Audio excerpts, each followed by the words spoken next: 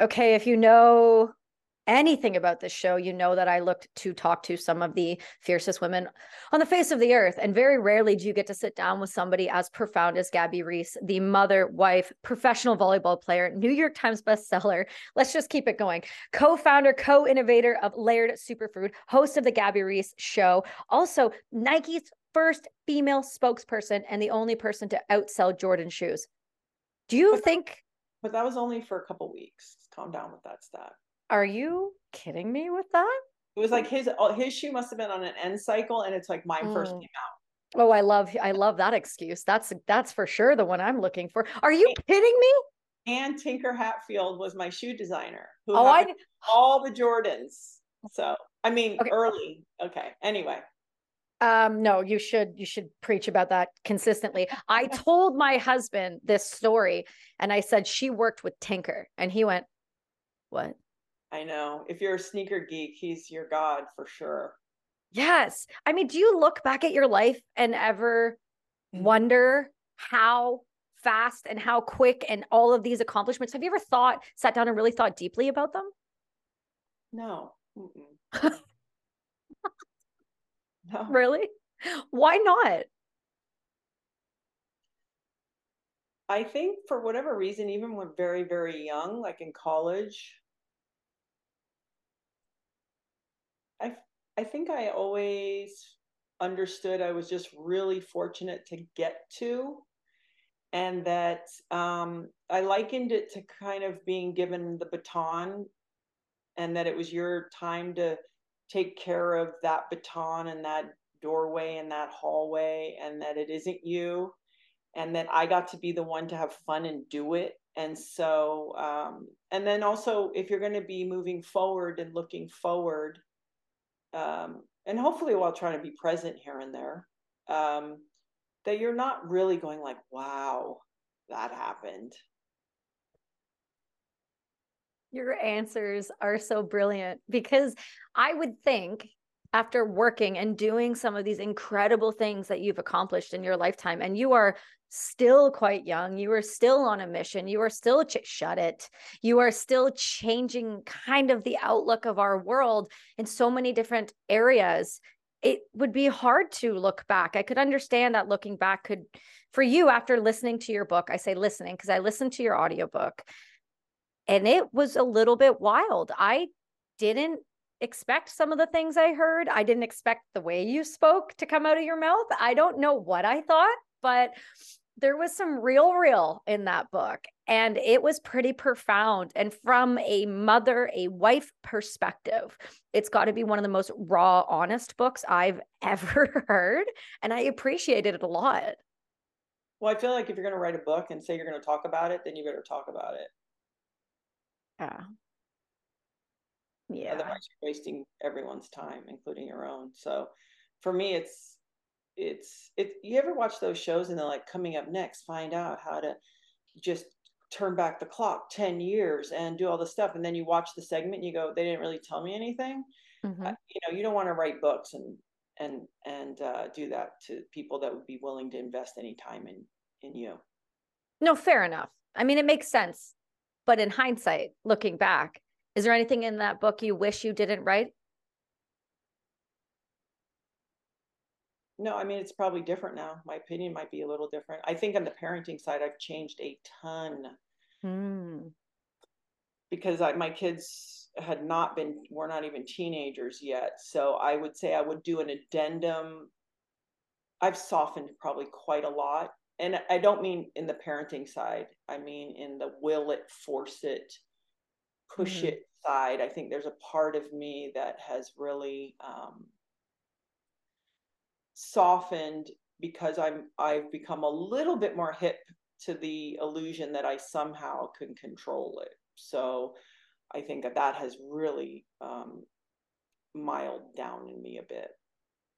I want to talk about how you got to where you are because you are a mother of two humans that you pushed out and another plus one human that you got, which is, I love the way that you describe that whole situation and the rawness of what it means to be a step parent and those insecurities that come along with it, which I can't say I've ever heard anyone talk about. So, Let's get into a little bit of your background for those who don't understand or just living under a rock, because I'm not sure how you couldn't know who you are at this point. You started in volleyball. You're 6'3". You are quite literally the tallest person I've ever stood next to. So can you talk to me how you got into volleyball and how that became a big part of your life? So I dabbled a little bit in volleyball. I grew up in the Caribbean, and then I moved my junior year to St. Petersburg, Florida. I was already 6'3" at 15, and I went to this really tiny little Christian school called Keswick Christian. I walked in, and they're like, "You're playing volleyball and basketball." And I'd already dabbled in volleyball, so I was like quite curious about volleyball, and yeah, so I played for high school, and I played in a two club tournaments for a club out of Tampa Bay. Some really great coaches there. I had no intention of going to college, no interest, not an abundance of money to do that, and started getting offers to play in college. So within, kind of an 18 to 19-month period, my whole life was really different. So I moved there, and then by my end of my senior year, I'm actually contemplating going to college on a scholarship. Ended up going to Florida State, played for a woman named Cecile Renaud, Dr. Cecile Renaud, who is still my very dear friend. And I always joke that I kind of learned how to play in college at Florida State, like learn the game on the fly. And I had a very good college career. And I simultaneously actually got in the fashion business. So I ended up paying to play. I gave up my scholarship after my sophomore year. And I sort of lived that double life for a couple of years.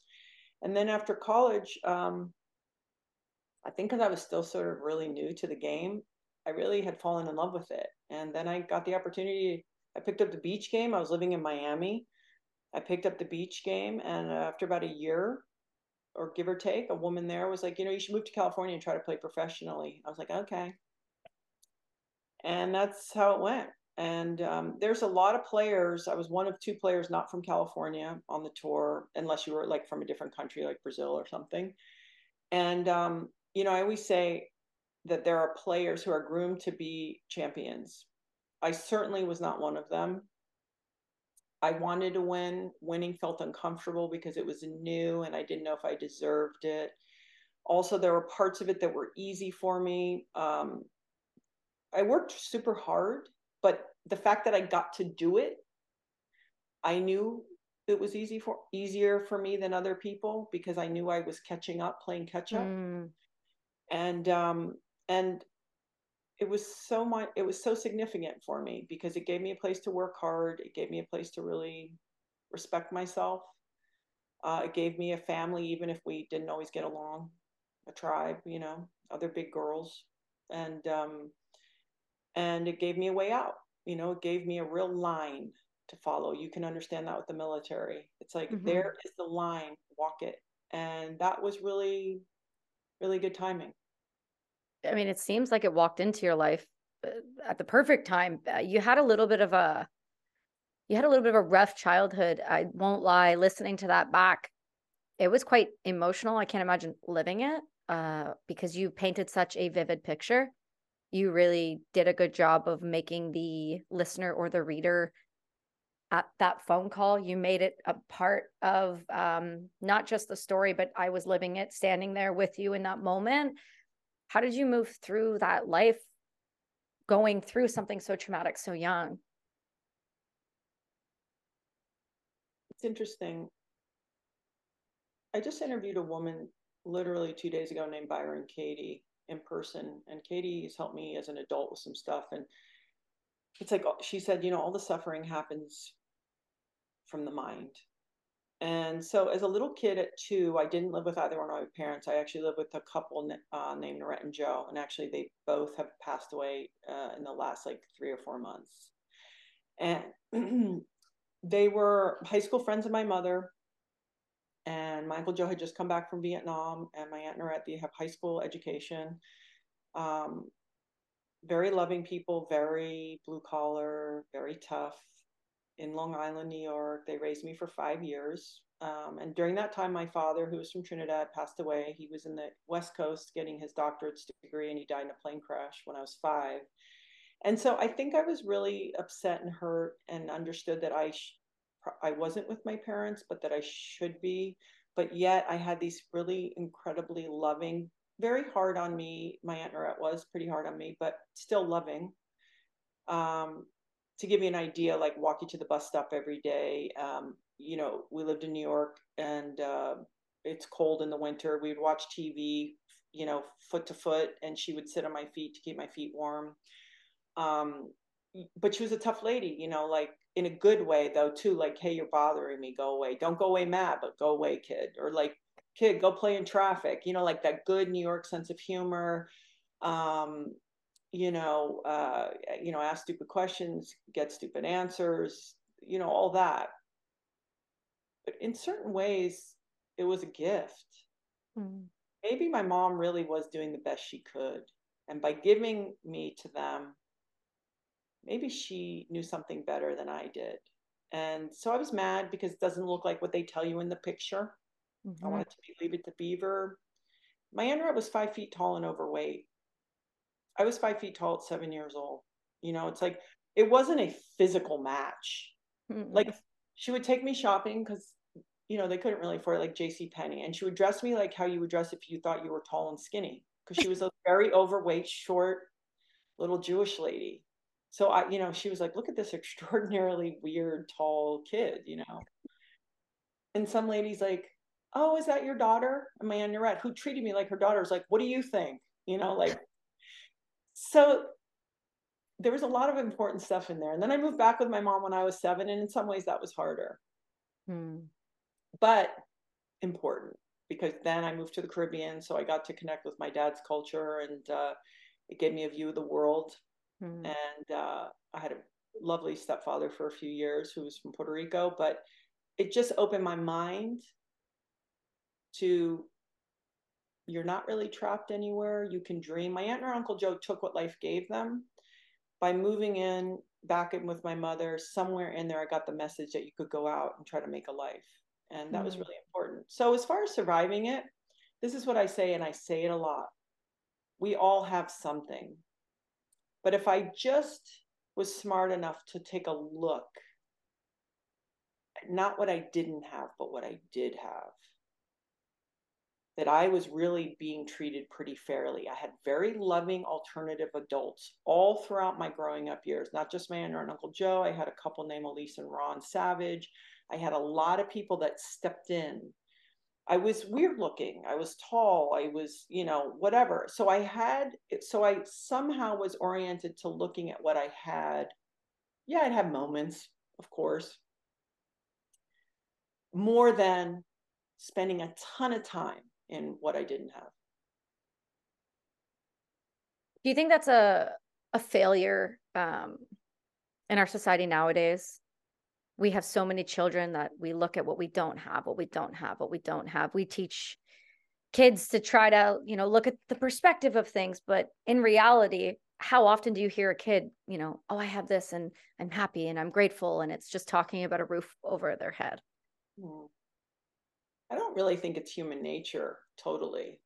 I think there's a line. So I think that's how we explore, that's how we go beyond, because we aren't sort of satisfied with here. So maybe if we could do a better job of a dual message of what's going good, what can we acknowledge is in our favor, and it's over there. Hey humans, I know you've all been seeing me drink HVMN's Ketone IQ lately. This is a game changer. Jet fuel in a bottle. I use Ketone IQ for everything in my life, whether it's running, cycling, podcasting, or just the extra boost that my brain needs. I won't lie, it helps push me to the next level in all things. I love Ketone IQ and what HVMN stands for.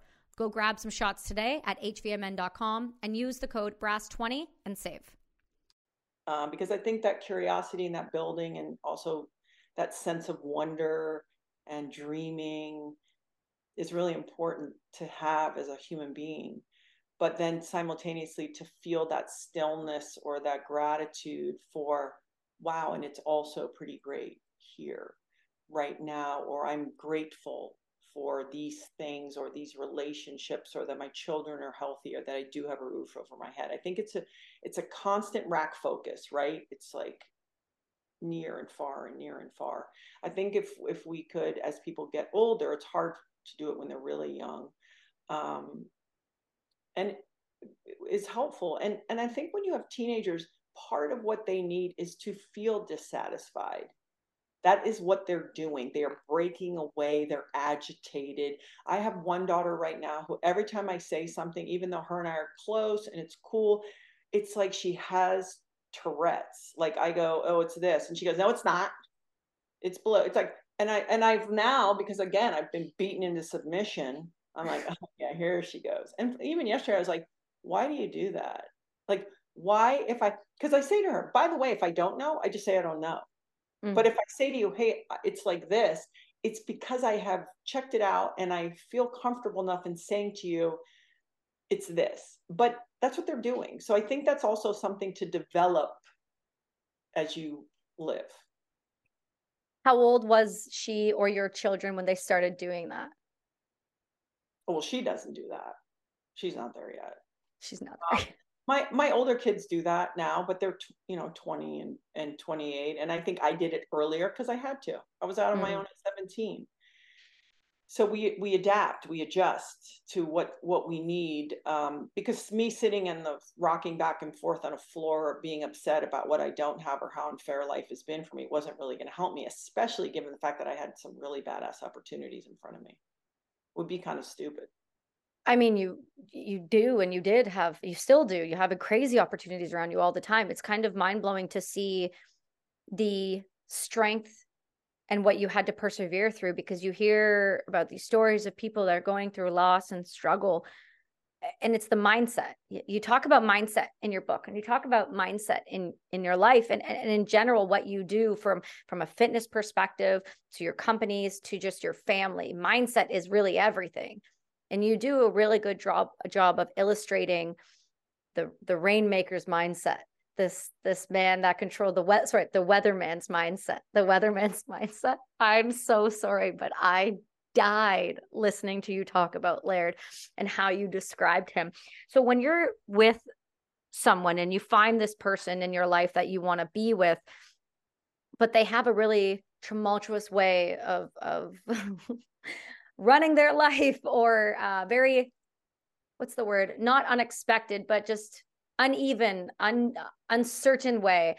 How do you go about handling that? Because it feels like that would be incredibly difficult to, formulate a life around. Well, it's definitely unconventional. Laird being a big wave surfer, waiting for surf, wanting surf, it's never there. Real everyday living not making that much sense to him. It's like, what is everyone doing with their time? And they're driving around and they have emails and like they're fighting with each other. It's like, why are we not having fun and going out and doing dangerous things and going to bed early? Well, I've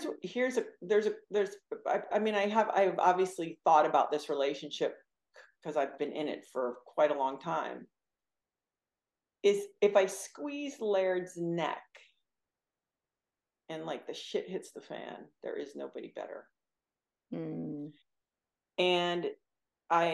you have somebody who, by the way, is brutally honest, brutally loving,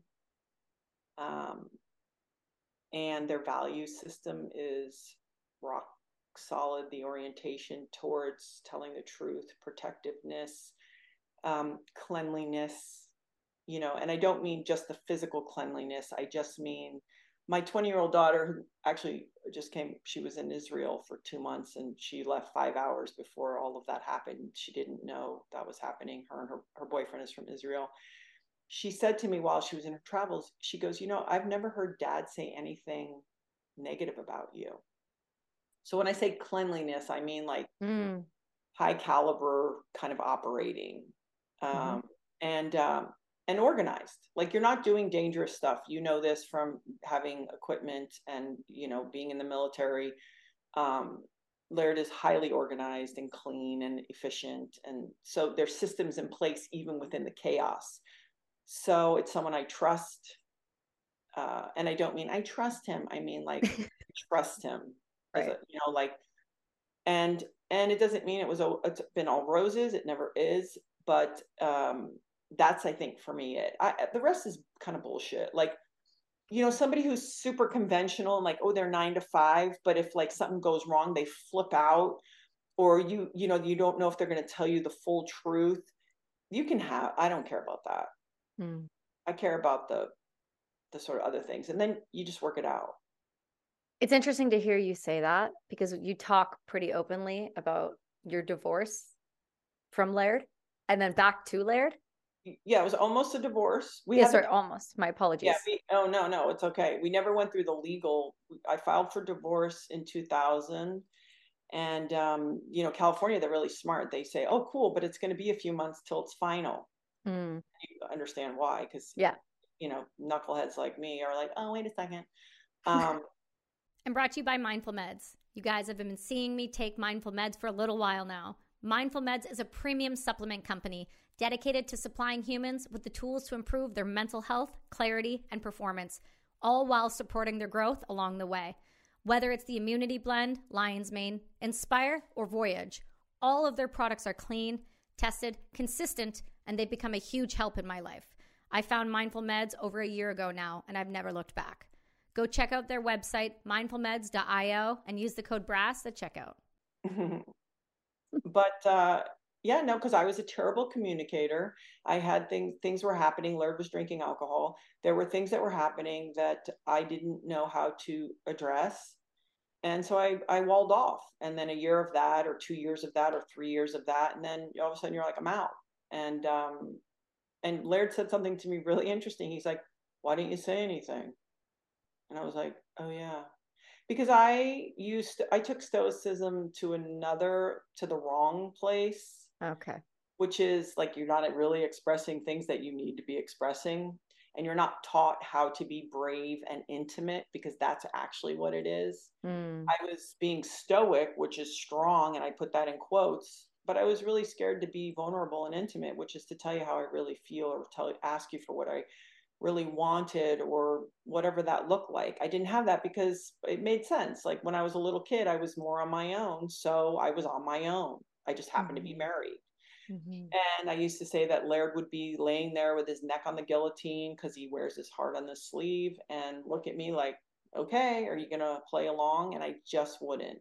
And so when all that happened, I vowed, because I wasn't my best self. So I said, okay, no matter what, going forward, if we're going to be together, I commit to myself not to be that person, because it ultimately will get you into a situation that is not good. Mm-hmm. Either with another person or with any situation. It's never going to be good. So I thought, I owe it to myself if I re-enter into this relationship, and obviously for him, but first commit to myself that I was never going to be that person again. It's funny to hear that you went from being completely non-communicative to this incredibly well-spoken communicative spokesperson for several brands, for yourself, your show. If people don't listen to the Gabby Reece show, I do recommend it. I've sat across from you, and you're the only human being who is able to bring me down. And I'm not exaggerating, on the face of this earth. Even talking to you now, there's a sense of peace and calm that comes over the situation because you're an incredible communicator. So when I was listening to the book and hearing the sheer lack of communication and the honesty of how walled off you were, the only thing I could think of was childhood trauma, and you going, well, I'm alone, I'm by myself, and if I stay hard like this, then I'll never get hurt, I'll never feel lost, I'll never feel abandoned again. Yeah, of course. And I think and listen again, and I'm not re-blaming my mother for anything. I have really come to the place to appreciate, who she is and all that went down. But when you don't really have your mom, Mm-hmm. I think and I have a natural personality to then be like, I'll do it. And so I was very good at communicating on camera early, like 19, 20 years old, no problem. But when you're talking about intimacy and asking for what you need or want or what's hurting you, that took me some time. I mean, it's understandable. I can see why. I want to talk about self-acceptance because you did go through such a big journey of growth and a big journey of distance and a big journey of just figuring out who you are, because you do or did when you were young, you didn't fit in the traditional mold of what a child looked like. You looked like a grown-ass woman very young. So how did you get to a good place of self-acceptance and self-worth? I'll be honest. I think, it's always uncomfortable, and it's interesting to watch my daughters go through it, where you go places and everyone stares at you because you're freakishly tall or whatever. And then people think you're older. But I, I always did feel kind of out of sorts.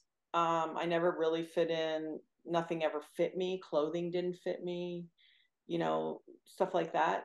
But I will say that for whatever reason, it was more about everyone else's reaction than how I felt about it. And then the other great thing is I'm not a person, even when I was a kid, that, like, once the truth has been shown to me, I don't need to learn that again. And Oh, so what happened is I knew if I'm 6 feet at 12 years old, it's like, hey, listen, you're probably not going to be 5'8", and you're not going to be a size 6 or whatever, and you're not going to wear the cutest, latest fashion. Um, so I think there was a part of me that's like, I'm not going to keep banging my head against that wall and be like, why am I not like everybody else? That's just not my personality. It was sort of like, oh yeah, okay, that's what's happening. And it's sort of like getting information where it's like, got it.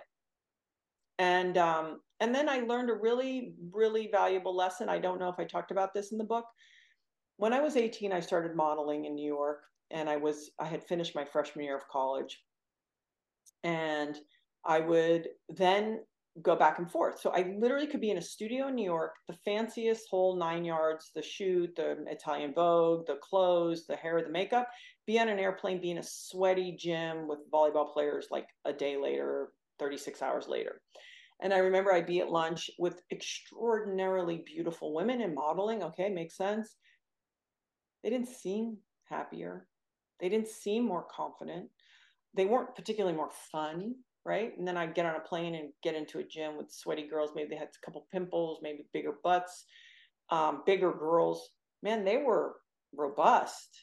They were playful. They were confident. And I was like, oh, okay, so being perfectly beautiful is certainly not going to solve everything.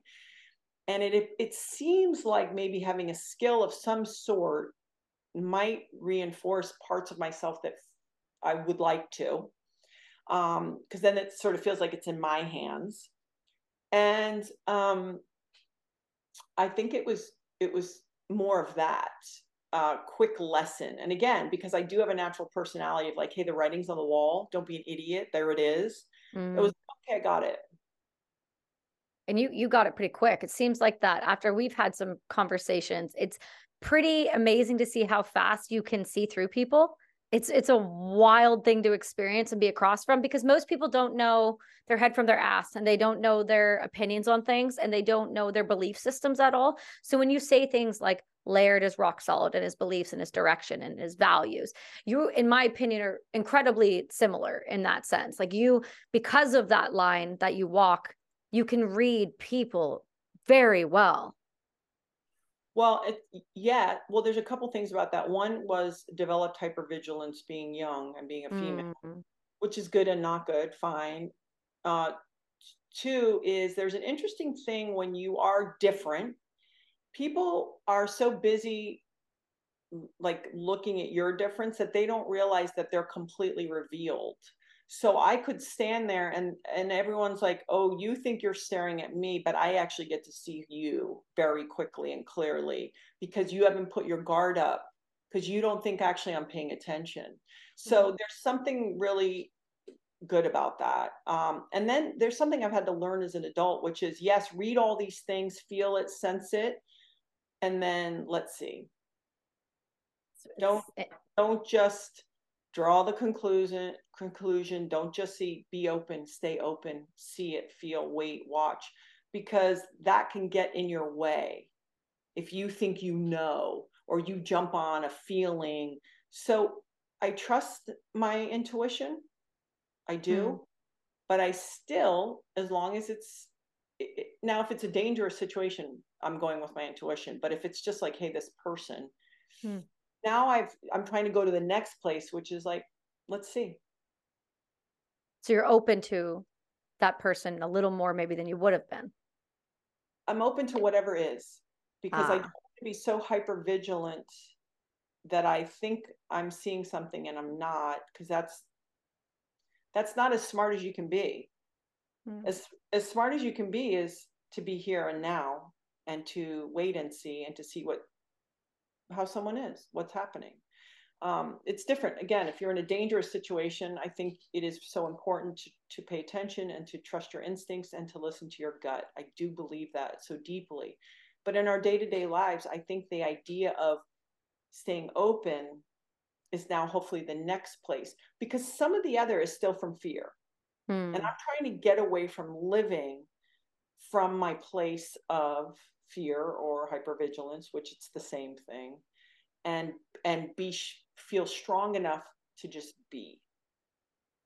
How is it that you were able to take this life experience where there was trauma involved and being shuffled around and this hypervigilance? How were you able to take that and calm your nervous system to the state that when people are around you, you exude calm? You really do. So when you say you come from this place of fear in some places, or that's maybe the hypervigilance and you're trying to get away from that, I have a hard time believing that you come from a place of fear and you come from a place of hypervigilance. So there had to be something that happened where you were able to click that nervous system into gear, because I'm sorry, I don't believe that you come from a place of fear in any of your decision making. I can't see it. Well, if I'm so I have a couple of I did an interview with Jim Quick. He's a guy who can teach you to read and remember things. And he said, we are all walking around with a question in our mind. He said, for example, I can tell you about this girl, I'm making it up, named Sarah. And her question is, I hope they like me. And he goes, now you don't even have to meet Sarah to know a bunch about her, right? If someone's walking into a room and that's their question. And he goes, do you know your question? And I said, I have two, and I know what they are. My question is what's the point? And the one that follows it is, what's the right way to be? And I think because I didn't have parents necessarily all the time, it was like self-governing. So if I say to you, hey, listen, it's from fear, it's because I'm trying to self-govern. I'm trying to stay truthful. I'm trying to stay transparent. Because I've been around people that were the other. So it isn't that it's ruling me. It's that I'm aware that it's in the building. And it ruled me much more before than it does now. But I think it's sort of going, what are the traits that I feel are the ones that you like to possess and maintain and live by, that you think would be the right way to be? And for me, definitely being fearful and angry and aggressive is not the way to go, because I go from, kind of, if I'm fearful or I don't like something, I would lean in, I would turn, not aggressive, violent, but more, kind of combative, or I'd use that, I'd use the hammer, I drill through, I drill down, I do all that. And that's still fear. So where could I get to a place through hopefully growing up a little bit, being more mature, having life's experience a little bit? And it would be like, no, calm feels good. Loving feels better. Because if my ultimate goal is to be, quote, strong, then I can't miss those steps. Because if I think strength is force and size and all that, I'm really not paying attention. But if I understand it's something else, it's more loving, it's more kind, it's more calm, it's more quiet, then I'm just trying to practice those things. Does your resolve and your thought process around fear and around understanding yourself, is that rooted in a faith? Is that rooted in some type of religion or learned experience? Because the way you speak, it's as if there is something deeply rooted. And I can't point it. I can't figure it out what it is. I think I know the law of the universe, whether it's God or the divine or whatever name people need to use. I feel that. And I think the rules are really simple for me, which would be, to not hurt someone, to be disciplined, to be um, to be truthful, to be grateful, to understand. Like if I since I was 18 or 19 years old cannot recognize the divine opportunities and just the abundance that has come into my life, then people can say I'm grateful, or they can do something with it, show up every day, work as hard as they can, be responsible with the quote opportunities. Because for me, that would be displaying gratitude. And I prefer showing and doing so that intuitively people can sort of see what you're about than telling you. Like, I really am so grateful for everything. It's like, okay, blah, blah, blah, or like, my favorite is like when people are like, I can't help myself. I'm just authentic. I have to be my authentic self. You know what I mean? And, or if I show up and I go, I exercise. It's like, you know what I mean? Like, you should see me or be around me and you should know intuitively whatever it is that your radar is going to pick up about me, because everybody's going to pick up something different. If I have to say it, sell it, advertise it, it's like a no-go. So I would definitely say something is rooted in me. I've always felt like I didn't understand. I felt that there are forces. I always feel like there's sort of a positive or a negative or a good and an evil. I'm aware of that. And I don't need, again, I'm a good student. I don't need to tempt fate. I get it. I believe it. I'm going to do my best to live it. I'm going to blow it all the time. But I know that to be true, and not in a way that I need to sell it. I know here. And somebody said to me once, oh, you're really, you feel really humble to me. And I'm like, I'm not humble. I know the game. I know the law. I know it. And I don't need to tempt fate. I don't need to. I really don't. And that's part of my hypervigilance. It's still intertwined to something in me that's like, yeah, okay. I'm going to be safe. I'm going to play by the rules that are the real rules. I'm not playing by man's rule. I don't care about that. Go to college, do this. This is how you should live. This is what you should do. No, I'm talking about the big rules. And I think there's some rules we can agree on. No, I don't disagree with you at all. It seems pretty simple. It seems like it's not that difficult, but I think the thing that gets in the way is when people so quickly want to lean on a thing, a book, a place, or whatever. No, it has to be like this. So I have to do this. No, this matters. If I don't do this, then everything's going to fall into pieces, into shambles. And I don't know if it's because we're taught that, or it's baked into us, or it's a form of brainwashing, or it's like, but that's how it feels. And I hate saying that because I understand there are rules and laws to things, but these other ones feel fabricated and governed to benefit others. Yeah, I think there's a level of indoctrination and control that whether our civilization needs it or doesn't need it, I don't know. But it's sort of like if we could all sort of agree that we would do our best to self-regulate ourselves, and then we could all collectively agree, like, it's like this stoplights. Green does not mean go, yellow does not mean slow down, and red does not mean stop. But we've all agreed because it's better for civilization. So for me, I have, it's been interesting. My oldest daughter graduated from USC, very good student. She has her job from her major, whatever. Now my youngest daughter, who's a junior, I'm almost like, hey, listen, if you don't know what you want to study at college, I don't really know if college is such a great idea, because I feel like there's so much indoctrination versus teaching of critical thinking, maybe exchanging of ideas. I think it's turned into, we all have to agree 100% on all these beliefs and you have to do this. And I don't like that part of it. There is a part of me that is very rebellious to that. And this is how you have to do it. It's like, really? So I think if the collective, it'd be really good if we could agree on some things so we can have a civilization and, you know, work collectively and cooperatively together.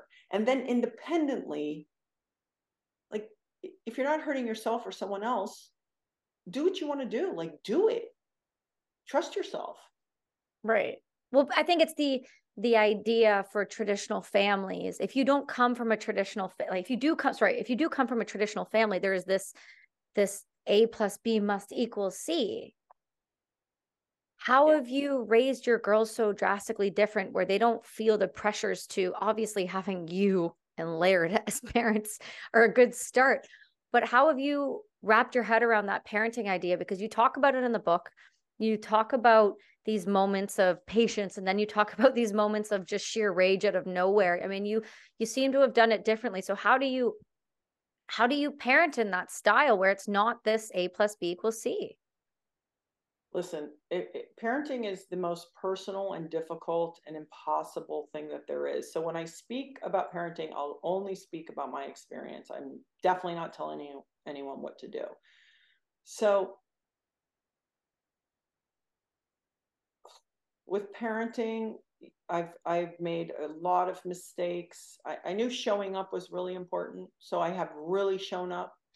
You know, and you can imagine I'm probably overcompensating because of my mom not doing it, and I was like, oh, I don't want to ever be that person. And so there's a level of probably parental insecurity because I didn't have a great example of somebody in front of me that did that, and then you're always like, am I good enough? But what I have learned, I'll sort of arrive after 20 something years of parenting, is I really come to face with, I'm not really, yes, when they're little, you know, you're in charge. Mm-hmm. Somebody said in a way, like they want you to be like a boat captain. They don't want you to be in control, but they do want you to be in charge. That's different. And I'm not trying to be their girlfriend, even though now as they get older, there's certainly a different layer of intimacy. That's fine. It's appropriate. I am out of the delusion that I can get them to do what I want. I've never been a manipulator, be it my relationship or even with my kids, with guilt or other stuff. I'm definitely play by the rules. I just do. And sometimes I wish I didn't, but whatever. You know, you look back and you're like, oh, I wish I would have squished her spirit a little more, but what fucking blew that anyway. And then as they became teenagers, I got help. I said like, yo, I'm upside down. And we went through heavy shit with one of my daughters. I didn't have the tools. She had gone through some really heavy things, all things that you thought you could avoid. Right. Have a clean house and a loving relationship, and we're going to get them to good schools, and everyone's going to be safe, and it's going to be okay. It's not always the case. And so you get help. And the other things that I've learned were taught to me by Byron Katie, which is the best thing you could do for your kids is really listen. Don't fix their problems. Don't steer them one way or the other in that manipulative way. Listen, really listen. And try to the best of your ability, whatever this word means to people, make yourself happy so they actually can see what it looks like. And so for me, I am not objective as a parent. I've gotten better about like, wow, you're either going to stop doing that or you're not, kind of thing. Like maybe the way you treat people, or like maybe you won't have friends when you're an adult.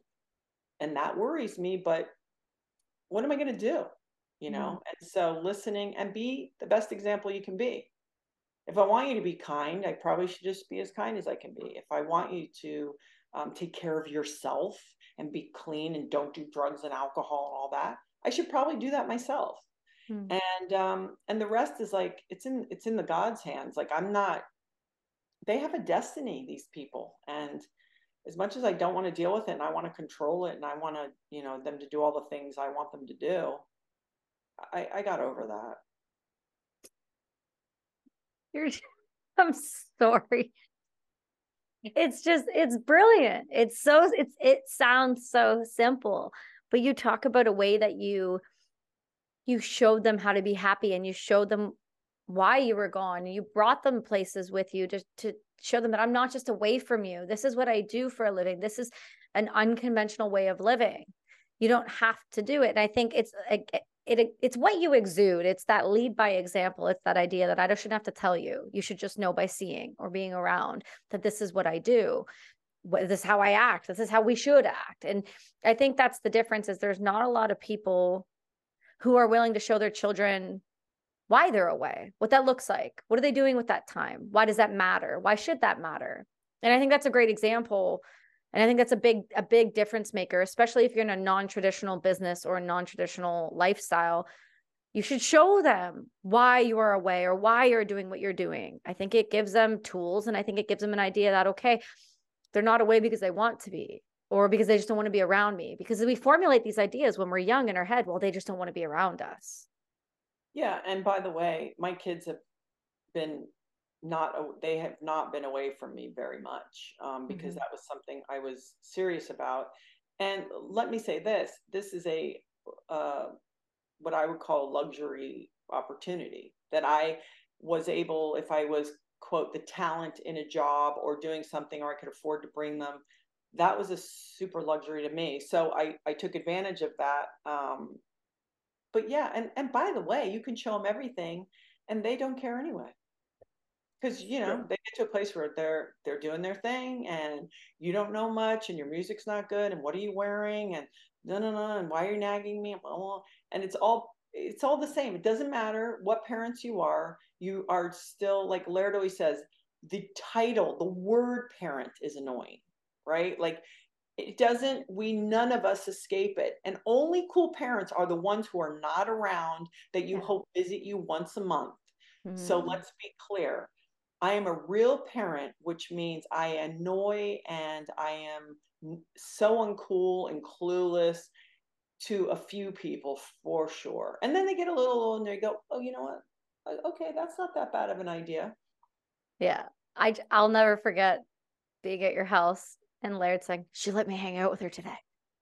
Oh yeah, the youngest. I'm so sorry, but that just made my heart smile so much, because I was like, oh, I'm a normal parent too. Okay, I get it. This is not weird. No, and my goal is not, I could care less. My goal is Right. not to be cool to them. I don't care. I really don't care. It blows my mind. I want to I want to talk, this rolls perfectly. I want to talk about how you run into judgment and criticism in life, and the tools you use to kind of move through that. Because in your book you said you Googled yourself once and you would never do it again. How do you, being in the position you've been in, because whether you like it or not, you are kind of a 6'3", like Amazonian, like blonde goddess. And for whatever reason, your profession, yeah, I said it, get on board. Don't do that face. It's true. And you chose a profession in a bikini that just wears bikinis. So you're objectified whether you wanted to be or not. That's just the uniform in the job. So how did you handle potential criticisms and any of those things that came around that in your life? Well, and also, listen, if we're being honest, I understood. I was in the fashion business. I was like, oh, okay. So if this is a chessboard, this is one of the pieces and one of the moves. And so I very deliberately and in a very calculated way, objectified myself, not only to bring attention and opportunity for myself professionally, but also for my sport, because my sport, nobody, and in that order. Okay. It's not like some Pollyanna thing. It's like, hey, I'm out here to survive. Yeah. And also this platform really takes good care of me. Maybe I can bring some positive energy Yeah. and momentum to the platform. But there were times it was hard. People would try to say things like, oh, I got opportunity because I was, pretty or whatever. And I thought, oh, wow, yeah, I remember 1 year or 3 years in a row, I was offensive player of the year in my league. I mean, this is not being braggadocious. This is just facts. Like, I have a record of blocking at Florida State that, I left Florida State in 1991, so it's like, I still had to kind of play and show up. And so there'd be parts of me that that used to hurt my feelings and insecure. It made sense. But I thought, okay, you live by your code, you work hard, you show up, be a good teammate, try to be a good person, whatever that means. And don't worry about it. And my coach said something to me really smart when I was 19. I didn't understand it 2 years later. She said, I got a team of 12 girls, 6-8 play mostly, because you might sub into, back row, front row. Definitely 4 are unhappy. She's like, I have an objective. We all have an objective. I have a goal. I make the best decisions I can. And then she goes, and then I know at least one person's happy. And she's like, me. And at 19, you're like, what? I don't know what that means. You're still saying, is that okay? And then you get older and you're just like, oh God, I can't make anybody happy. So I'm going to stop worrying about that and stop my decision-making process be from that place. That makes sense. Yeah, it's not easy to do. And as women, remember, we are taught to be liked is to be good, or to be nice is to be good. And actually, that's not true. And I tell my youngest daughter, and she takes me serious. I'm like, I don't care about nice. I care about kind. I don't care. What does nice mean? How about kind? And we're taught that very early.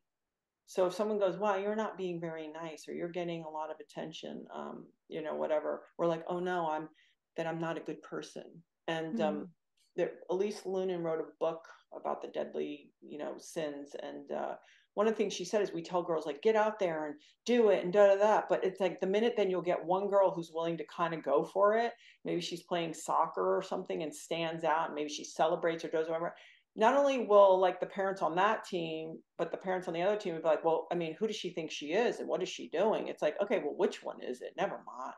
So I think for me, but I could still get my feelings hurt a little bit for a few seconds, for sure. Lasts only a few seconds, eh?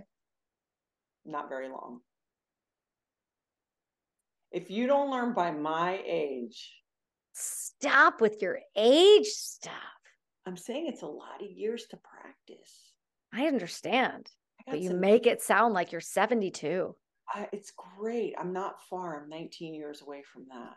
Oh my God, your mathematics is way too sharp for me right now. It doesn't. My point is, it doesn't matter. But if we don't, right.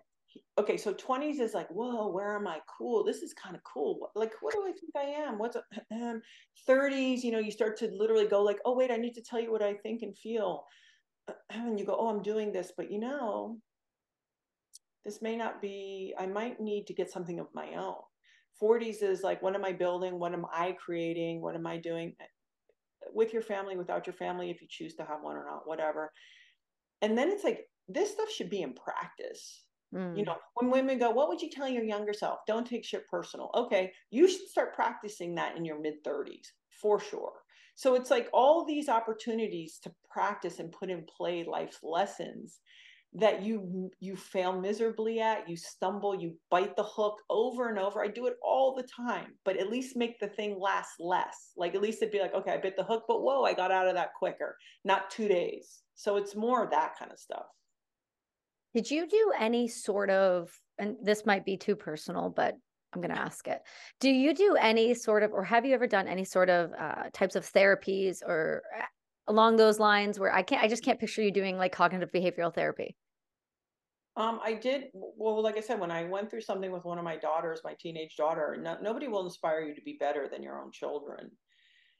And I did sort of take in lessons from Byron Katie from the work, and then practice.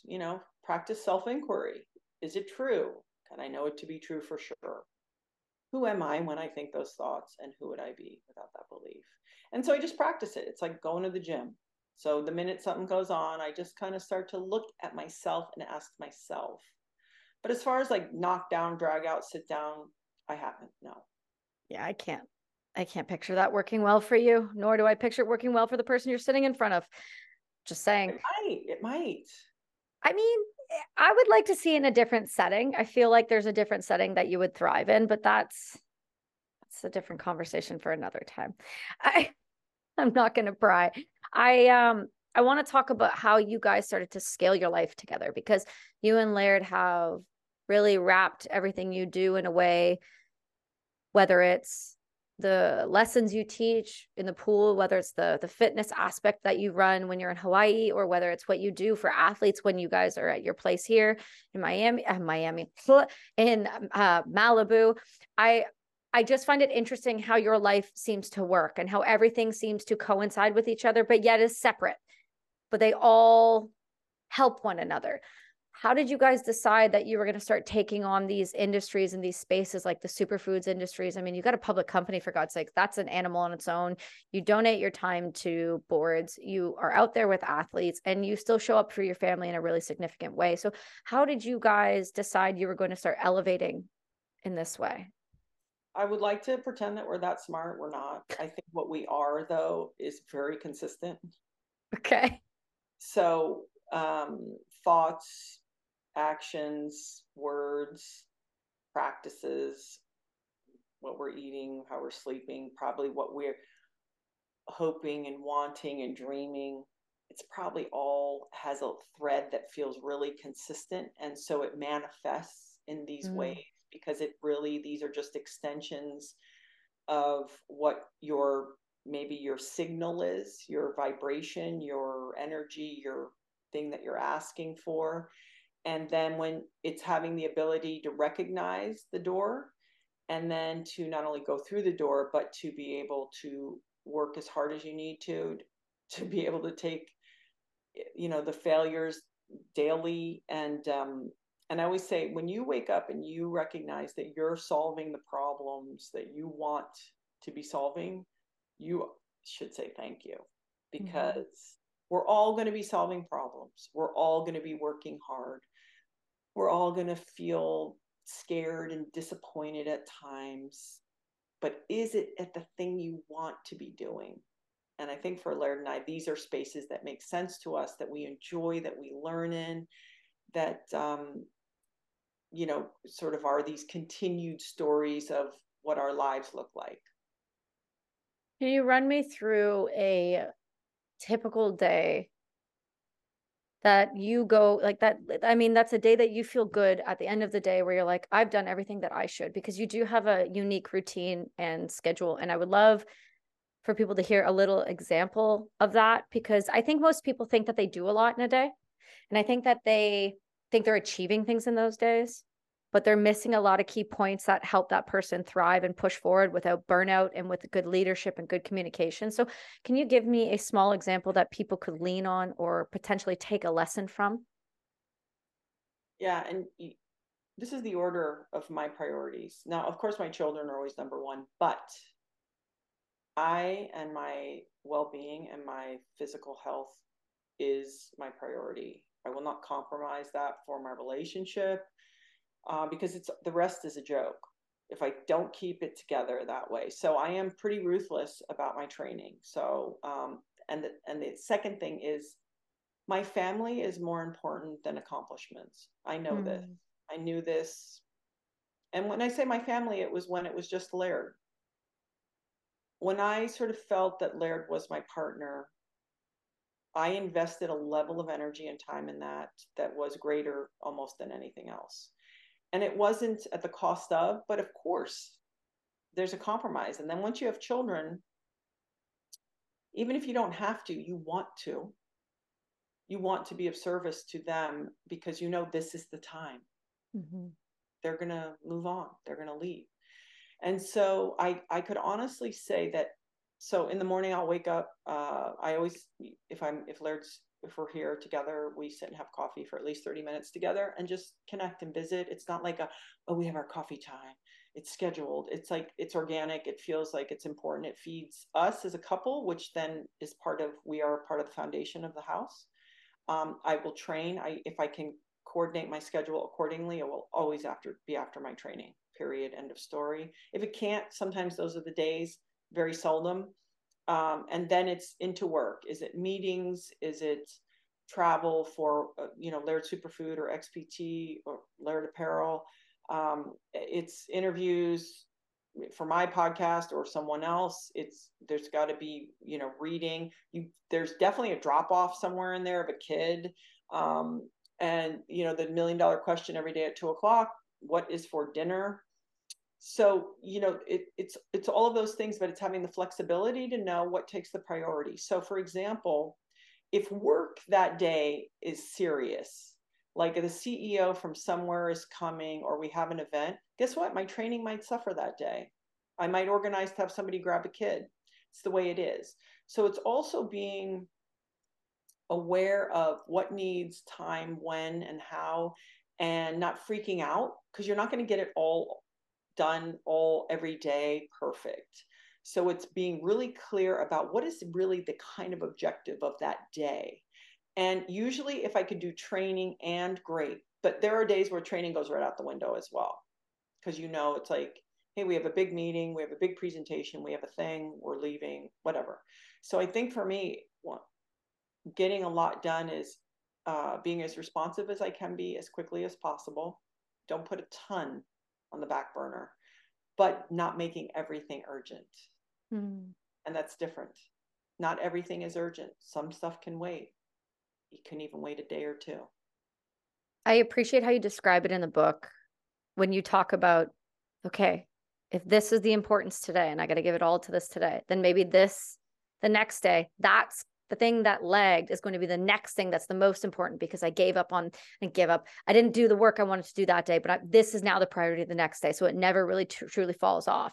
You talk a little bit, you talk pretty intimately about your life and your marriage in terms of sex and in terms of importance and in terms of these things that are just real realities. And if you're okay, how do I say this? If you're married to somebody who is a athlete or is somebody that runs a little faster in their life, in their work, in their business, whatever it may be, just the type of human they are, they run differently than every other type of person. So you talk really importantly about your marriage and what is needed, whether that's face-to-face time, whether that's sex, whether that's communication.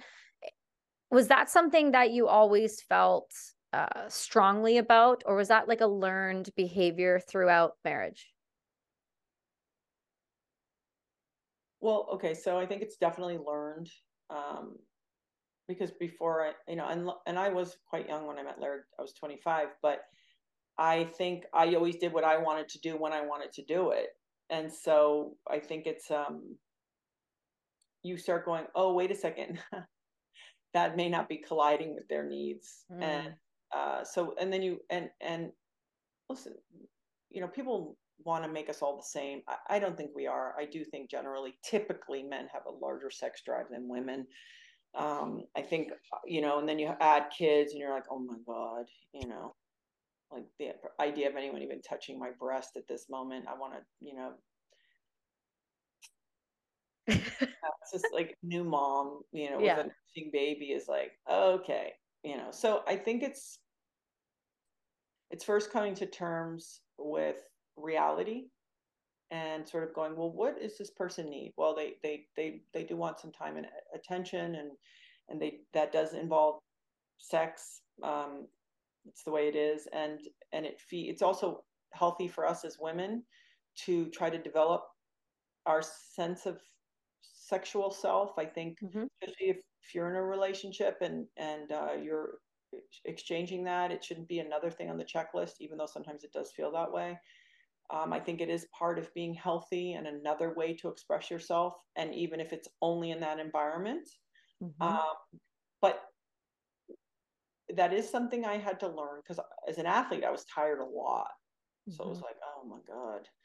But when you have a partner that's like, they're showing up, doing everything, it's like, well, what can I do for them? What is their language, and how can I elevate them and support them and be kind to them and love them and help them? And so I think I generally try to approach most of my relationships that way. How can I be of service to the relationship?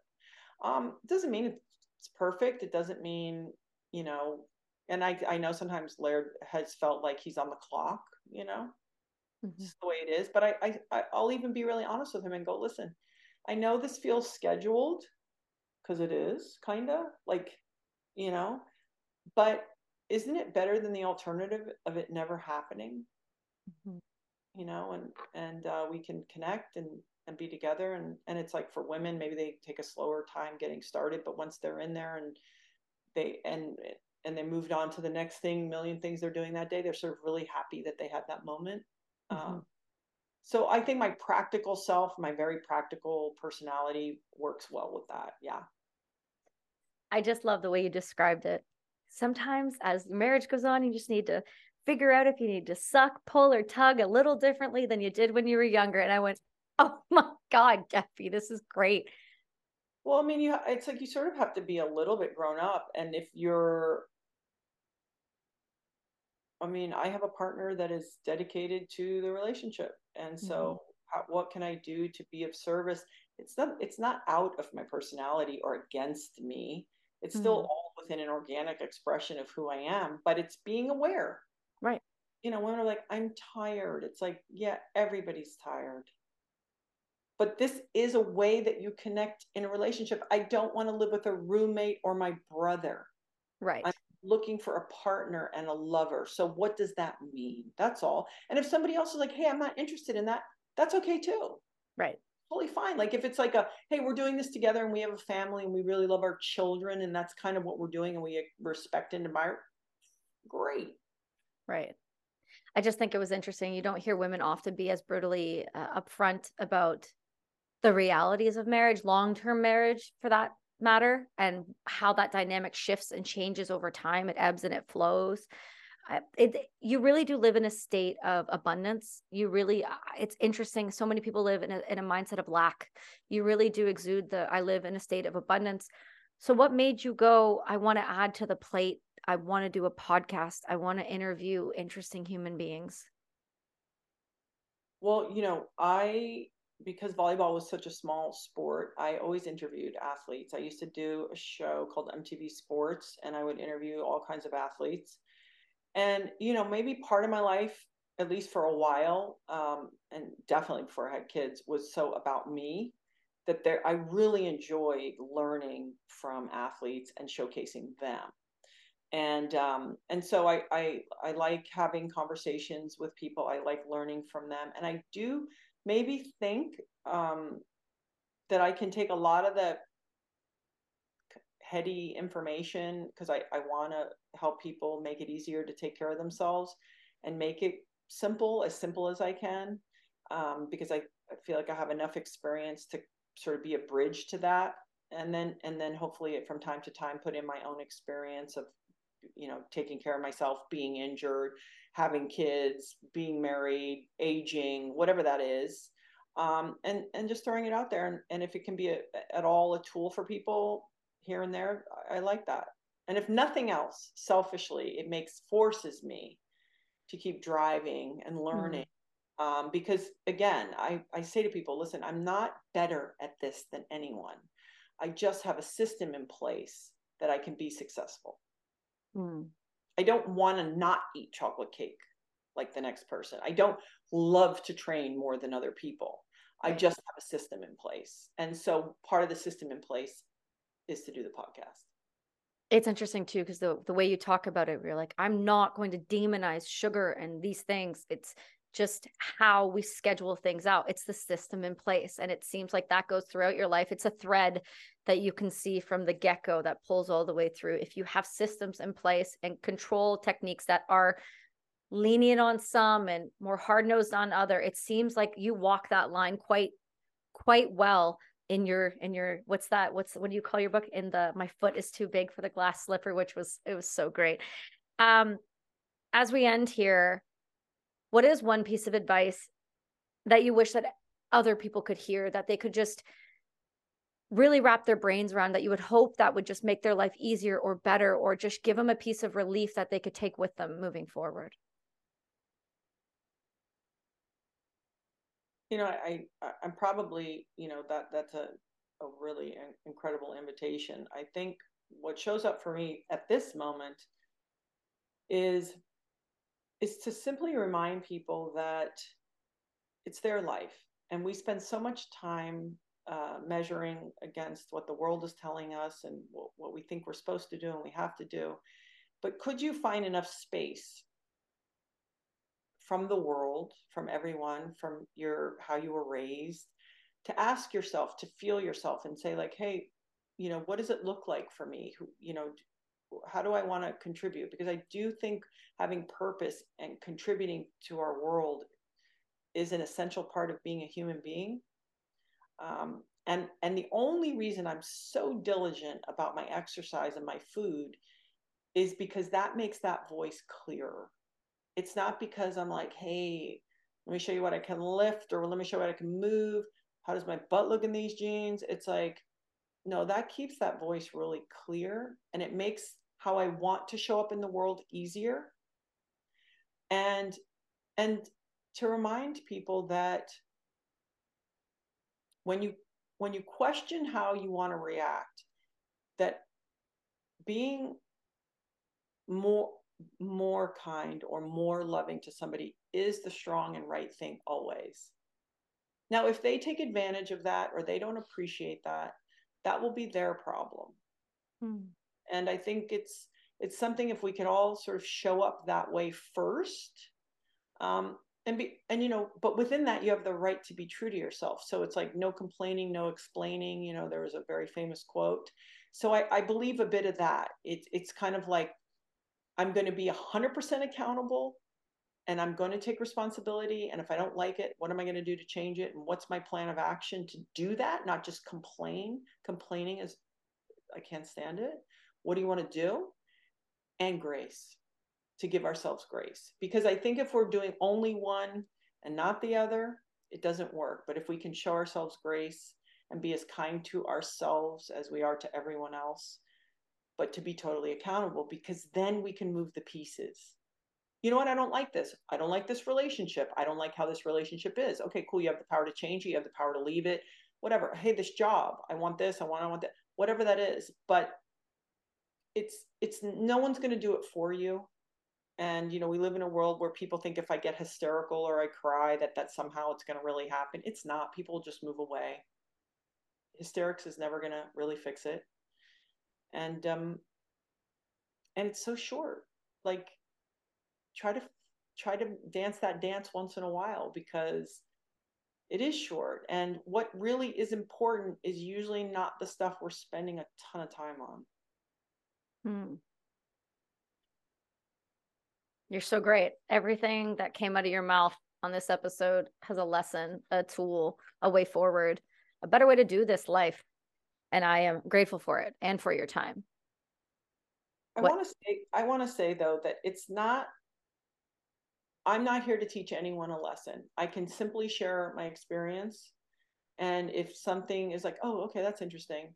Because if people think they know anything or they've got some answer, I think that's the only thing that we can really do for ourselves. And if we could share, and then people could look at it and be like, oh, that might be interesting. I think that's really the power.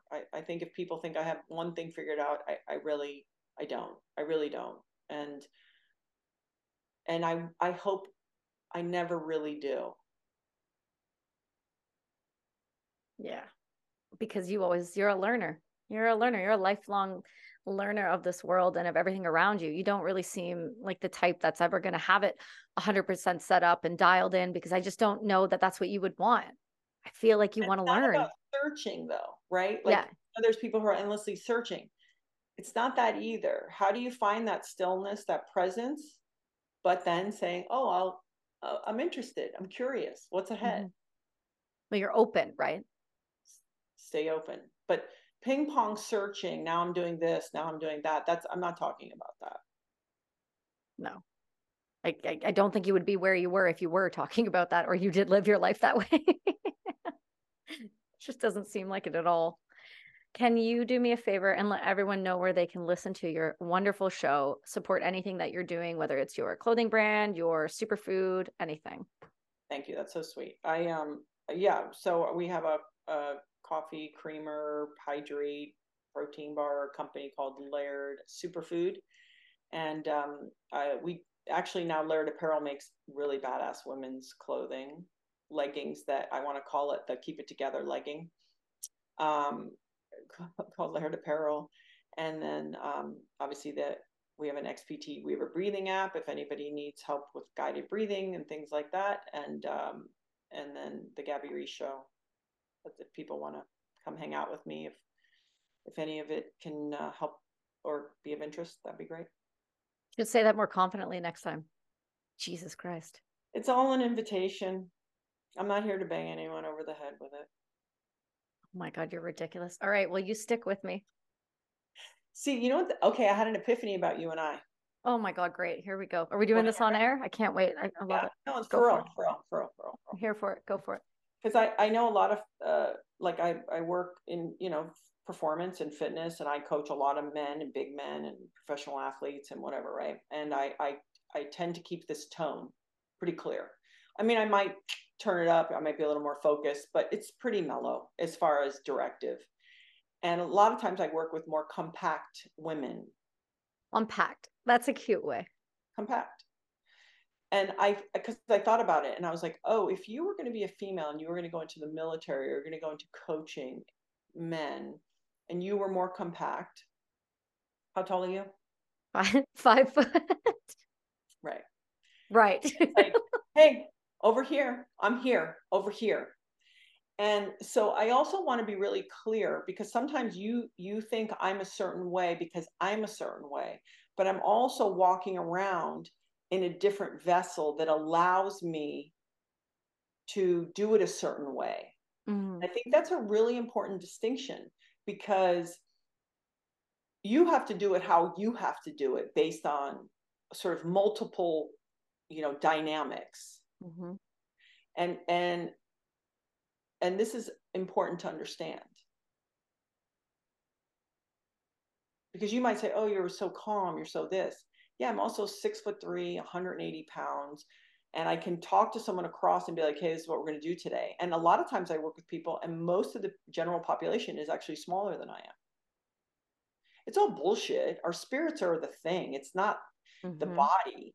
But let's just say in the pretend, if we're in this simulation and this is how we're showing up, be clear that all of this also impacts and informs how we then go out in the world.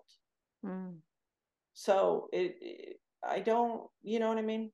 No, I fully do. No, I fully get it. Because even when I stepped into the pool with you, it was never about, you were never intimidating from a height perspective for me. It's not that. It's just a space, though, that you get to move a certain way and you don't have to be seen or heard. Mm. You can be like, hey, this is what we're doing. And so I guess what I'm trying to say is I'm honoring if you're like a CEO and you're a 5'5" lady with your 3-inch heels on, that sometimes you might need to be like, hey, people, pay attention. Mm. Right? Like it's important because if you're going to, honor where everybody's coming from, then just take a second and look where they're coming from. Don't be like, well, why do they do it that way? I don't know. Think about it for a second. Take a look. And you're coming from a military environment. It's like, hey, it's different. Yeah. Yeah, but that's what you do well. You meet people where they're at. And you hold space differently. You do. That's something I notice. And I said this to a couple different coaches after I trained with you. You meet people where they're at. You're really good at holding space in the sense of like, I'm here. I'm not going to be intimidating, but this is what I want from you. Yeah. And you meet people where they're at from a tone perspective.